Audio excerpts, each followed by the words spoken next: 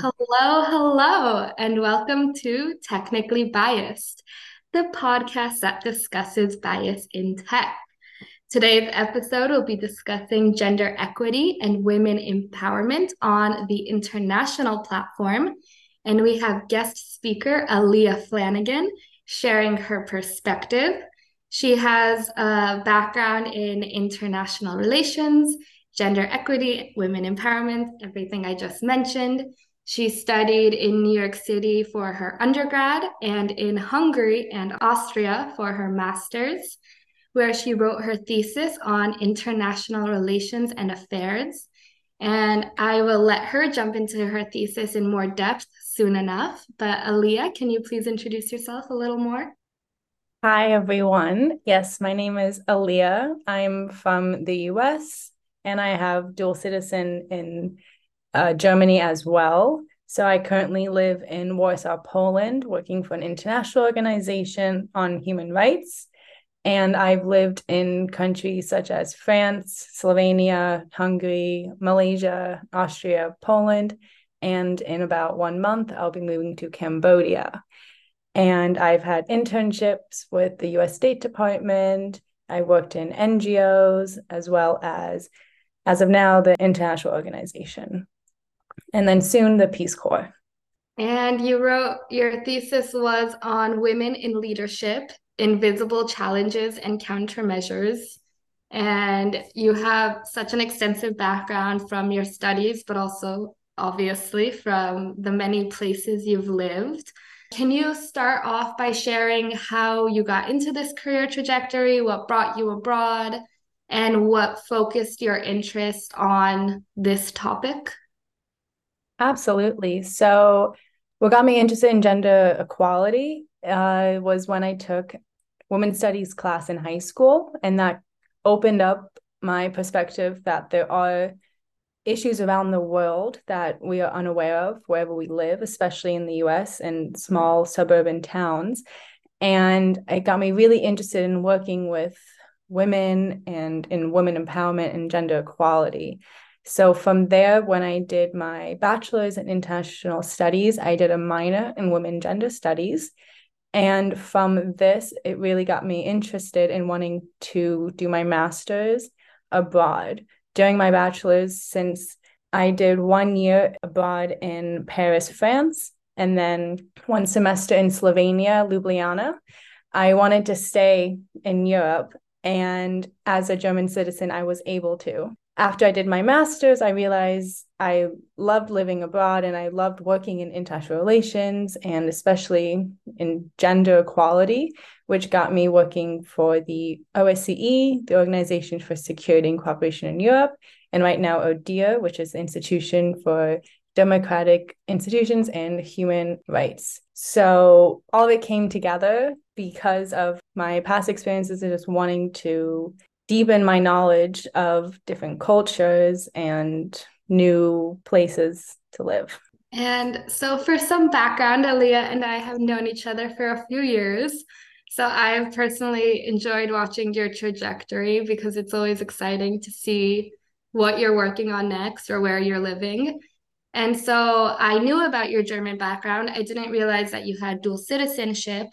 But with that in mind, how do you think that influenced your perspective and your interest in other cultures and your ability to be open-minded? It definitely had an influence. From a young age, I was just constantly exposed to new cultures. And from that, it just developed an open mindedness. And I went to German school on weekends in the US, and I took German classes from sixth grade on. So around 7 years of actual school. And I have grandparents that still live in Germany. So every year I go and visit them, and just being around just a different culture, it just gives you a more appreciation that there is more out there. And it also just gives you an awareness of your own privilege and what you have as well, when, especially when you leave where you are from.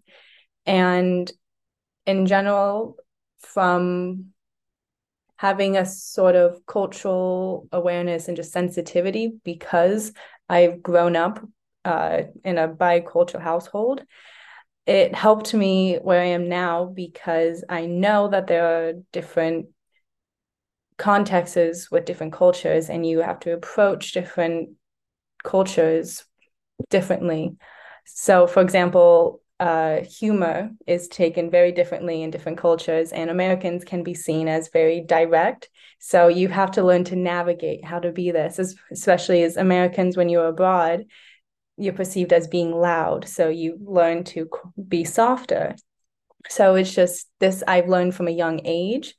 And I think anyone that travels and anyone that sees different parts of the world gain this experience themselves. And I was lucky that I was able to understand these, especially societal gender norms, from a young age and not oppose my own views and other cultures when I go there too. And I think that's a very good point because for my listeners, I am first generation American. So I've also noticed how this perspective is very important. And it's not necessarily that one side is right and one side is wrong. But like you said, it's this idea that we need to understand how people perceive different things so that we can make sure that we are getting the appropriate message across and that we're getting it across in the way that we want. And with that in mind, I'm going to redirect back to your thesis because I know you interviewed so many incredible women in leadership positions from across the world. And so, if you could touch on the different roles these women played and what you've learned from this experience. Absolutely. I loved writing my thesis, and I even looked at making it into maybe a book or something more. It has been, I think, 2 years since I wrote it, and I've just been so busy. But maybe in the future, I want to develop it further because I just had so much fun talking to these women. So yeah, I interviewed around 16 women in leadership positions from international organizations, non-government organizations, government positions, and as well as education. So some positions that were held were ambassadors, directors, head of offices, founders or CEOs of NGOs, senior advisors, consultants. So it really ranged, which was great. And I focused on the challenges they endured in a leadership position because I found when I was doing my research that literature focused on the challenges women have while getting into a leadership position, but not so much when they're there. And I couldn't find many examples of women themselves, the experiences they have and what they do to counteract these challenges. So I focused on the challenges and the countermeasures.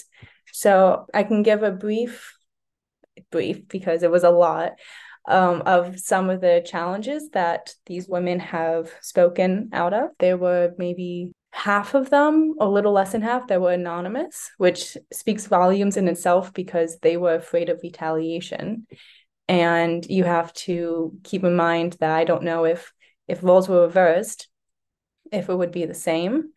But that would be interesting data to see. Some challenges were gender bias and dictated gender roles. Women were often seen as weaker sex, as well as gendered language in diplomacy. And this came up the private versus public sector, where private is seen as a women's sphere.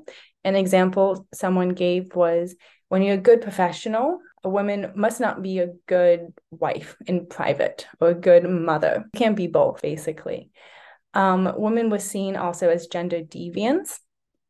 A story I extracted from my thesis was the director of an NGO. This NGO basically performed theater arts in countries to help promote awareness and also help peace and everything. It was a really great NGO and is a really interesting take on international relations, basically. And she said when she was in Pakistan or Afghanistan, there were separate rooms for women and men, and foreign women could enter both because they were perceived as a third sex. They were not female, they were not male, they're not fully female because they're not in the same culture religion, same physical features and such. So women, especially foreign women, are seen as gender deviants, which is interesting. The interviewees that I had that were more on the younger side talked a lot about ageism, especially ageism integrated into sexism. So young women were treated often as children, so they were not taken seriously. Another challenge that they found was that sectors are often gendered. So, military, security, disarmament, it's masculine. And peacekeeping and human rights is feminine. Another example that isn't often seen is limitations by other women. Unfortunately, this is often a case where women tend to adapt masculine attributes and prefer male colleagues so they can get ahead, which hurts not only themselves, but all women in the process.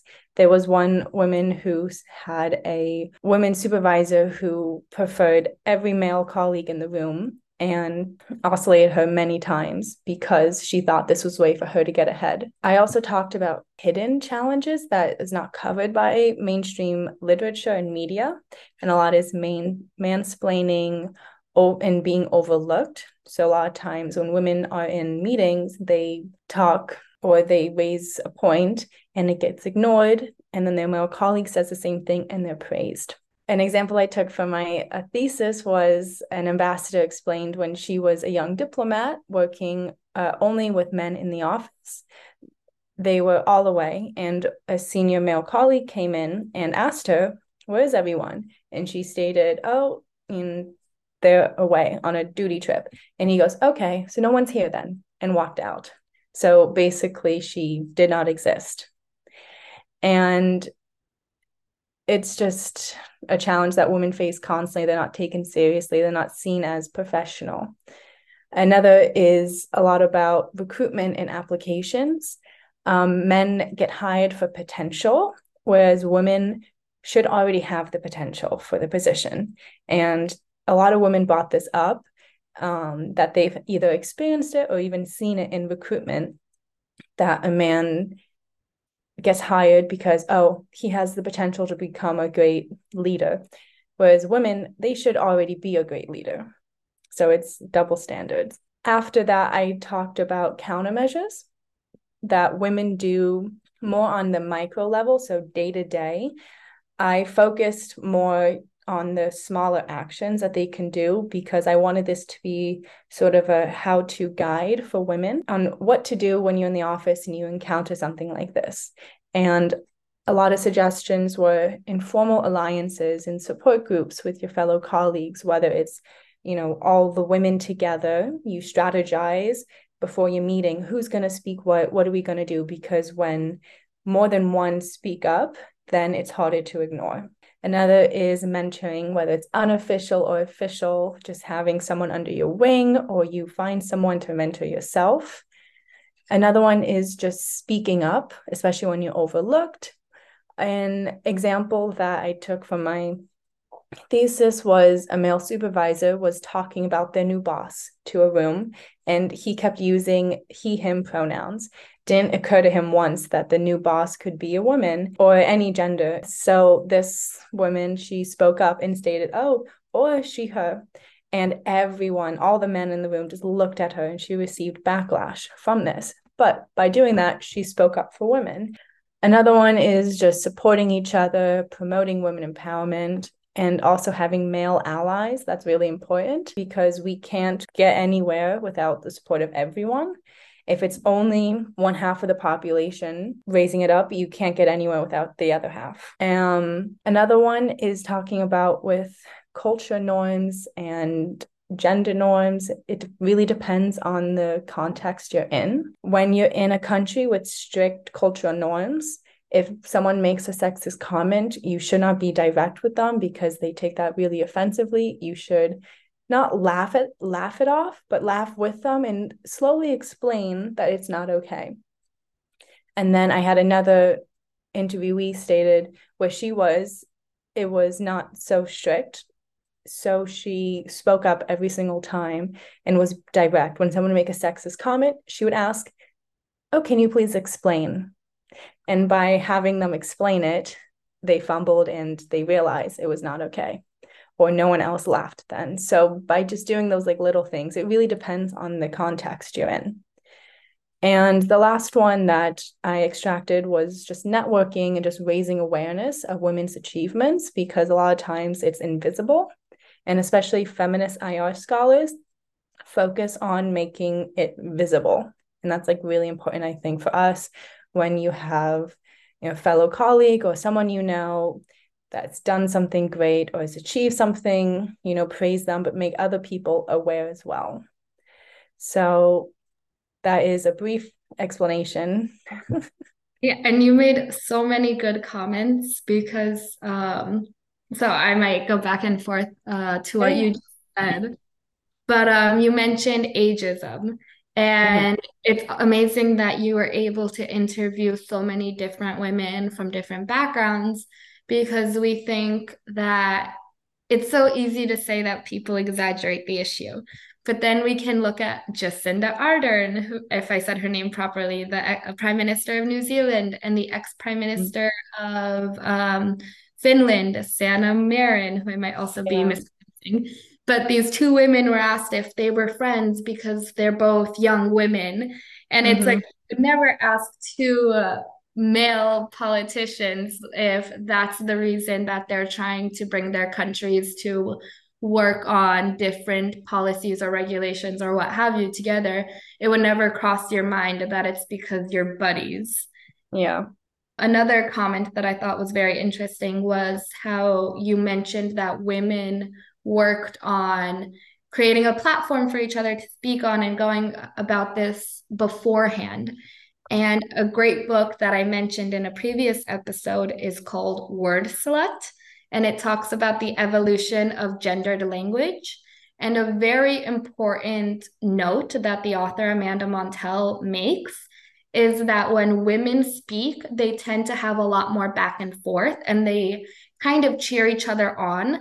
So sometimes it can sound like they're interrupting one another because they constantly say, oh, yeah, and this and that and whatever. Whereas men tend to go into more monologues and create an environment where they can each take their turn with their own monologue. So going back to what you said about it's not necessarily that you have to be direct, but you need to understand how others communicate in their own way so that you can make sure that you effectively communicate to them whatever message you're trying to get across. Exactly. I've also noticed that women tend to speak faster and over each other because they don't want to get interrupted. Because many times women get interrupted, spoken over, and such, whereas men are able to take their time, speak in monologues because no one interrupts them. And I had interviewees speak about this, but I've also had experienced this working in different countries as well. And speaking of just having context and speaking over people and such, I've also noticed it really is important on which culture you're in and who you're talking to, because what I've noticed is in the US, when you have a conversation, it's back and forth overlapping. So it sounds like you're arguing and everything, and you just get louder. Whereas a lot of countries, especially in Europe, they don't interrupt, they speak and then they stop. So when an American talks with them, I've experienced this when I first moved there, where people thought I was rude because I would just keep interrupting them, but it's because I wanted to talk and interact with them. So I've learned to, if I accidentally do it, I'm like, oh, I'm so sorry, I did not mean to, please finish. Especially if it's a woman, like, I'm so sorry. I had to learn to be like that, because I don't remember doing that when I lived in the US, apologizing, because before I'm so used to this back and forth conversation where it's just seen as normal. So it's really important when you go somewhere to know what is respectful and what is disrespectful. And you made a good point to mention male allies, because I think it's so easy to assume that if there's sexism, it's one way and that's the only way. And we often forget that we do have great male allies. And that I've noticed in conversations that I'm in, if a woman is interrupted, I've noticed more men waiting for the interrupter to finish and then bringing it back and saying, oh, Kristen, you were saying something before XYZ mentioned their comment. And so it's great to notice that men are noticing as well, and they're being very civil about it, but they're creating an environment that allows women to speak. And from another angle, I think it's also important to mention that, of course, women can be sexist towards other women, and they can create an environment that is competitive and that doesn't allow women to grow or empower each other simultaneously. A little tangential, but something that I think is important noting here is you mentioned how your master's started in Hungary, but because of some gender issues. Yeah, can you talk about that a little? Yeah, absolutely. So I went to Central European University, which originally was in Budapest, Hungary. I believe founded in 1991 by George Soros. And it has been in Hungary, and the campus is beautiful. And it got, I would say, kicked out of Hungary. It got transitioned to Vienna because it was seen as too liberal, especially with the gender studies program, which the government did not like.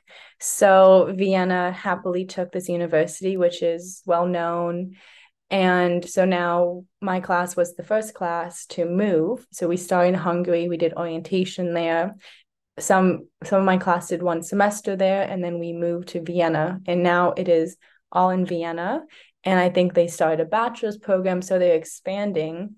But it's just I believe it was one of the first, and maybe the first universities get kicked out in Europe due to their program. Yeah, it's definitely interesting to see. Even if you want to compare the same topic from different cultures, you can never do so because what one country might think about gender equality might be so different from another country. But that's not to say that they're both right or they're both wrong. It's so multifaceted.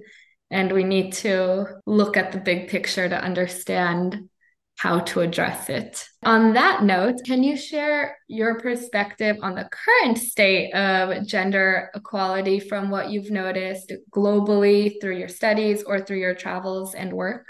Yeah, absolutely. Gender equality, it's still in progress. We haven't reached gender equality. I think the UN sent out statistics that in our lifetime, I don't think we're going to reach it. But it is gaining trajectory. And the key for it is just raising awareness and just taking action. For progress, things I've noticed, worked on, etc. It is becoming more mainstreamed in all the fields. Gender mainstreaming is everywhere. And currently where I am, I'm the gender focal point of HR. And there's every department has a focal point, and we focus on gender mainstreaming for the organization. And every institute, every mission has this. So it's really great that it has gotten such a big focus in all areas that is not just seen as gender. Another thing I've seen is that movements are becoming global, and the technology just connects women worldwide. And this is something that has been a big change, especially because of AI and technology, that people are able to see different issues around the world that they didn't see before. Some persistent challenges that I still see in the field. There is still this wrong interpretation of feminism. People don't understand that it is equality for all sexes, for all gender. It's very simple, and people see it as, women being higher than men, anti-men. I remember in high school, there were guys saying, oh, we should have egalitarian, calling something with equal. And the reason why it's called feminism is because women are the ones marginalized. That is why it's called feminism. It's the same with the Black Lives Matter. It's because, that's what the focus is. So that's why it's called feminism, is because the focus is on women and all genders, non-binary, everyone, LGBTQ, that are marginalized in society. I'm going to interrupt you there because I think we often see this gender disparity as only impacting women negatively, but then we don't look at the fact that more men in America than women commit suicide. And so there's also that sexism there where men need to be in control of their emotions and they can't ask for help. So sexism hurts everyone regardless. To be a feminist means that men should be able to safely share their emotions. They should have a platform to do whatever they want. If that means being a stay-at-home husband or stay-at-home father, whatever it is, it means that there should be a safety net that allows people to do what truly empowers them while not marginalizing someone else, regardless of their gender. Absolutely. I think with men, they are told to hold in their emotions. It's suppressed and it comes out at some point. Usually it is, yeah, catastrophic. So it is like feminism and gender equality is just making sure everyone is equal.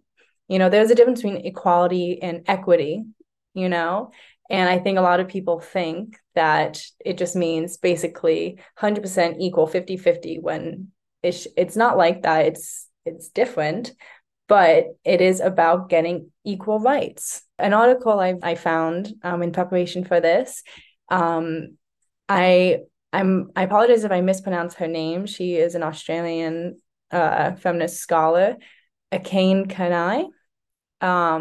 It's called like Between the Perfect and Problematic Everyday Femininities, Popular Feminism and the Negotiation of Intersectionality. And there she talks about the different types of feminism, specifically popular or celebrity feminism. And that is seen as being independent and confident and resilient. And if you're not, you're a bad feminist. You're not a feminist because you have to be a strong woman, independent, perfect. And another one is just staying up to date with everything. And you should know everything as a feminist. And it's not about that. And we forget that being a feminist means if you want to be a stay-at-home mother, if you want to be a housewife, great. Trophy wife. Yeah, you do can that. do that. Yeah. That's amazing. But the Yeah. idea is you do you and create a safe platform and environment for other people to do the same for themselves. Mm-hmm. And so I was going to save this question for last, but you kind of touched on some of the topics. So with the new Barbie movie out, there's a lot of backlash about, gender norms. Apparently, a lot of relationships are ending as a result of the movie and women realizing that they're just not on the same page as their partners. So, do you have any thoughts regarding the theme? Yeah, I love the Barbie movie. I saw it twice, I love cried, wanted to call my mom right away and, tell her I love her. And my favorite quote of that is when they said, like, mothers stand still, so daughters can look back and, tears. But no, I love the movie because, it tackles patriarchy through satire. And when you're in a room that is mostly women, because when I went here in Warsaw, they were guys, especially with their girlfriends that went, or in groups of guys, which was amazing. Everyone was wearing Barbie style clothing. We were all wearing pink, and everyone just was talking to each other, laughing, and it just felt like a really warm environment. And it just kind of united, I think, women, especially worldwide, because we've all experienced, if not all, at least some of these issues or everything, like having a man play a guitar for 4 hours. I think every girl has experienced at some point this, and it just kind of brings everyone together. And I think it's really important that we spoke a little bit about this before, that it was like a quote about just being ordinary. It's okay to just be yourself and be ordinary. And it's really important. And we see this now, I believe, with the new Snow White. I don't know if you've seen any interviews with the star, I believe, Rachel Zegler, and she's coming across as hating Snow White, and it's seeing as the original one from 1937 or so is, it's like really outdated because she's not doing anything and a guy is stalking her. And this one, there's not going to be a love story, that she's not going to be saved by a man. And they're really focusing on this. And there's a lot of backlash because everyone's saying, like, why not? Like, it's what the story was.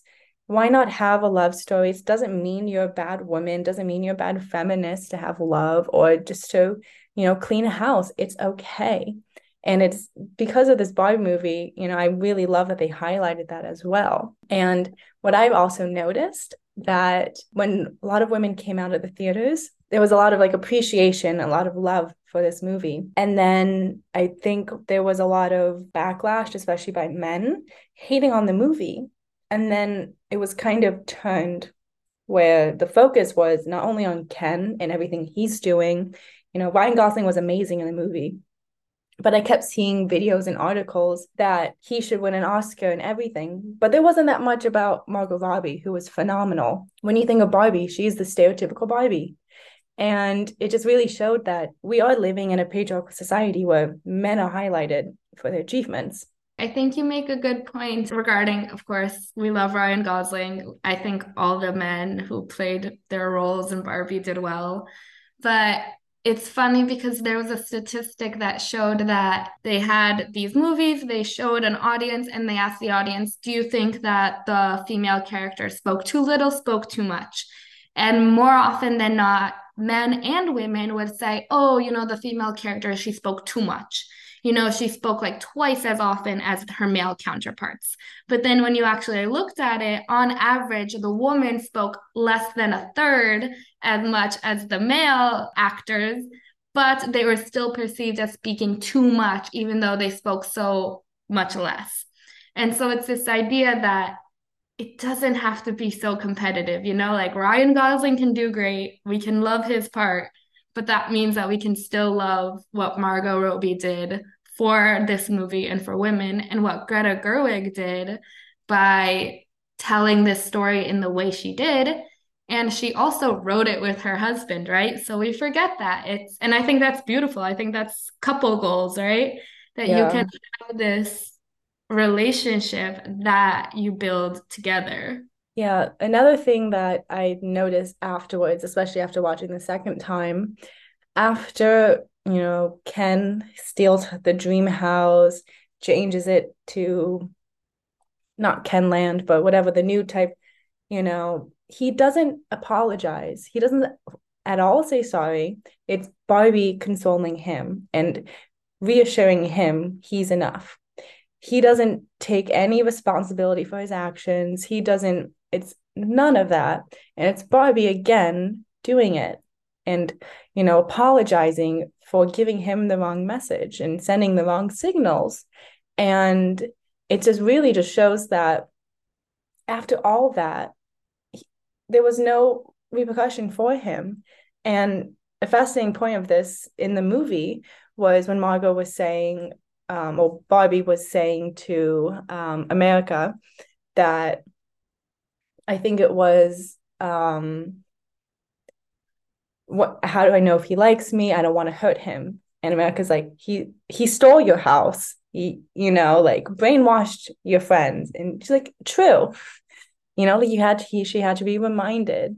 And it's just fascinating. And I loved that. It was this through a type of satire where all the women in the theaters are laughing. And a lot of people, especially men, didn't understand some jokes is because women understand it. And on a more serious note, it's like, how many times does a woman hear her female friend talk about how she was either mistreated or cheated on or XYZ? And she's like, oh, but he's still a great man. And I'm sure, people are multifaceted, but it always comes back to women feeling sorry and feeling bad and our language. Because, like, to take it back to tech, the algorithms that target us are gendered, but we need to realize that that's because when we speak, we are gendered. Women are more apologetic than men. And it's because of our upbringing, where we have to be good and perfect, and men are taught to be brave and strong and courageous. And it's interesting you mentioned Snow White because I heard a lot about the backlash. I didn't see any of the trailers or interviews, but I think the backlash is regarding that it's straying from the original storyline. And that might be the case, but we have so many like movies about wars and aliens. And we don't talk about how aliens didn't actually play a part in the real war or whatever. And so it can be reimagined in all these fantastical ways. But if it's reimagined in a way that provides women upper hand or more strength, it's suddenly seen as taking it too far. Okay, for our final question, looking forward, what do you think we can do from all sides, every gender, people in our everyday life, but also in more professional roles? What can we do to really move gender equality forward and also make people aware of our unconscious biases? So there's a lot to do on a micro level. So community based, I think that is really important for gender equality. And that's what I like to work on is more the grassroots level. An example of something that I did, especially here in Warsaw, I for Women's Day created just a Women's Day event with my friends. I think there are around 10 of us, and rented a part of a restaurant, and I had a quiz of different fun facts about not even just of women, just fun things, and kind of just raised awareness of women empowerment. And, I wrote everyone little notes on how to be empowered and just how great they are. And most people got back to me that they've never experienced that before, being in this environment of feeling so empowered by other women. So it's just doing these small little things helps it so much, because just impacting one person, it's domino effect. They want to do it somewhere, and they talk about it with their friends, and they go on. So you can just support women, just your friends or wherever you are in your community. If you see online women that are being bullied or harassed, you say something or you report, just being there for women and just for gender equality. Another thing to do is just educate yourself and others. It's really important just to stay up to date, at least on the basics. So, especially when people are arguing with you. I had a friend tell me recently, she was with her friend and it was a group of guys, and they asked, "Are you a feminist?" And she goes, "Of course, like why wouldn't I be?" And they just, all of them just went in on her, basically saying like why, and just giving her arguments that are pointless. And she didn't know how to react, because 4 or 5 guys yelling at her, telling her she's wrong, coming up with these random statistics or anything, you don't know how to act. And I wouldn't know either. It's very hard, especially being in that position. So it's just best to just educate yourself, know at least what's going on around the world, especially in different countries. And then just also just supporting local initiatives and projects for equality and just women empowerment. And then, yeah, doing these like small scale things in your community that can help. Those would be like, I would say, like the 4 main things you can do. I think you've nailed it. But I definitely agree that I think we underestimate the power of just empowering one another. You Mm-hmm. don't have to disagree with someone, you don't have to start an argument. You can just lift someone else up, and that does so much. And it's kind of like teaching by example, also. Just do a good deed, and hopefully it catches on. Yeah, even just when you see women around, just smiling at them. The other day I was walking and I made eye contact with I think it was a girl in a store, and she just smiled at me, and I immediately smiled back. I just felt happier, because it's just kind of an unconscious support, because women, unfortunately, because of society, are very like tend to see other women as enemy, because that's how we are depicted in media, by society and everything. So you see a woman that's gorgeous and you feel threatened. You might think they're stunning and they're beautiful, have nothing, don't have any like jealousy or anything, but you just feel threatened yourself, because it's what society imposed on us. So by just doing even something small as smiling at women when you walk past them, it might make a difference for them also too, because it changes something in their mind, saying, "Oh, she was friendly. Maybe all women are like that," if they have this perspective already. Well, Aaliyah, thank you so much for your time and your perspective. I loved having you on the show, and I really appreciate it. Thank you so much for everything. I really support everything you do. Speaking of women empowerment, but it's amazing what you're doing, just spreading awareness like this. So I applaud you. It's great. Well, I appreciate that so much. Thanks for listening to another episode of Technically Biased. Tune in next week for a more technical discussion regarding policing with oppressive technology. Have a great day, everyone.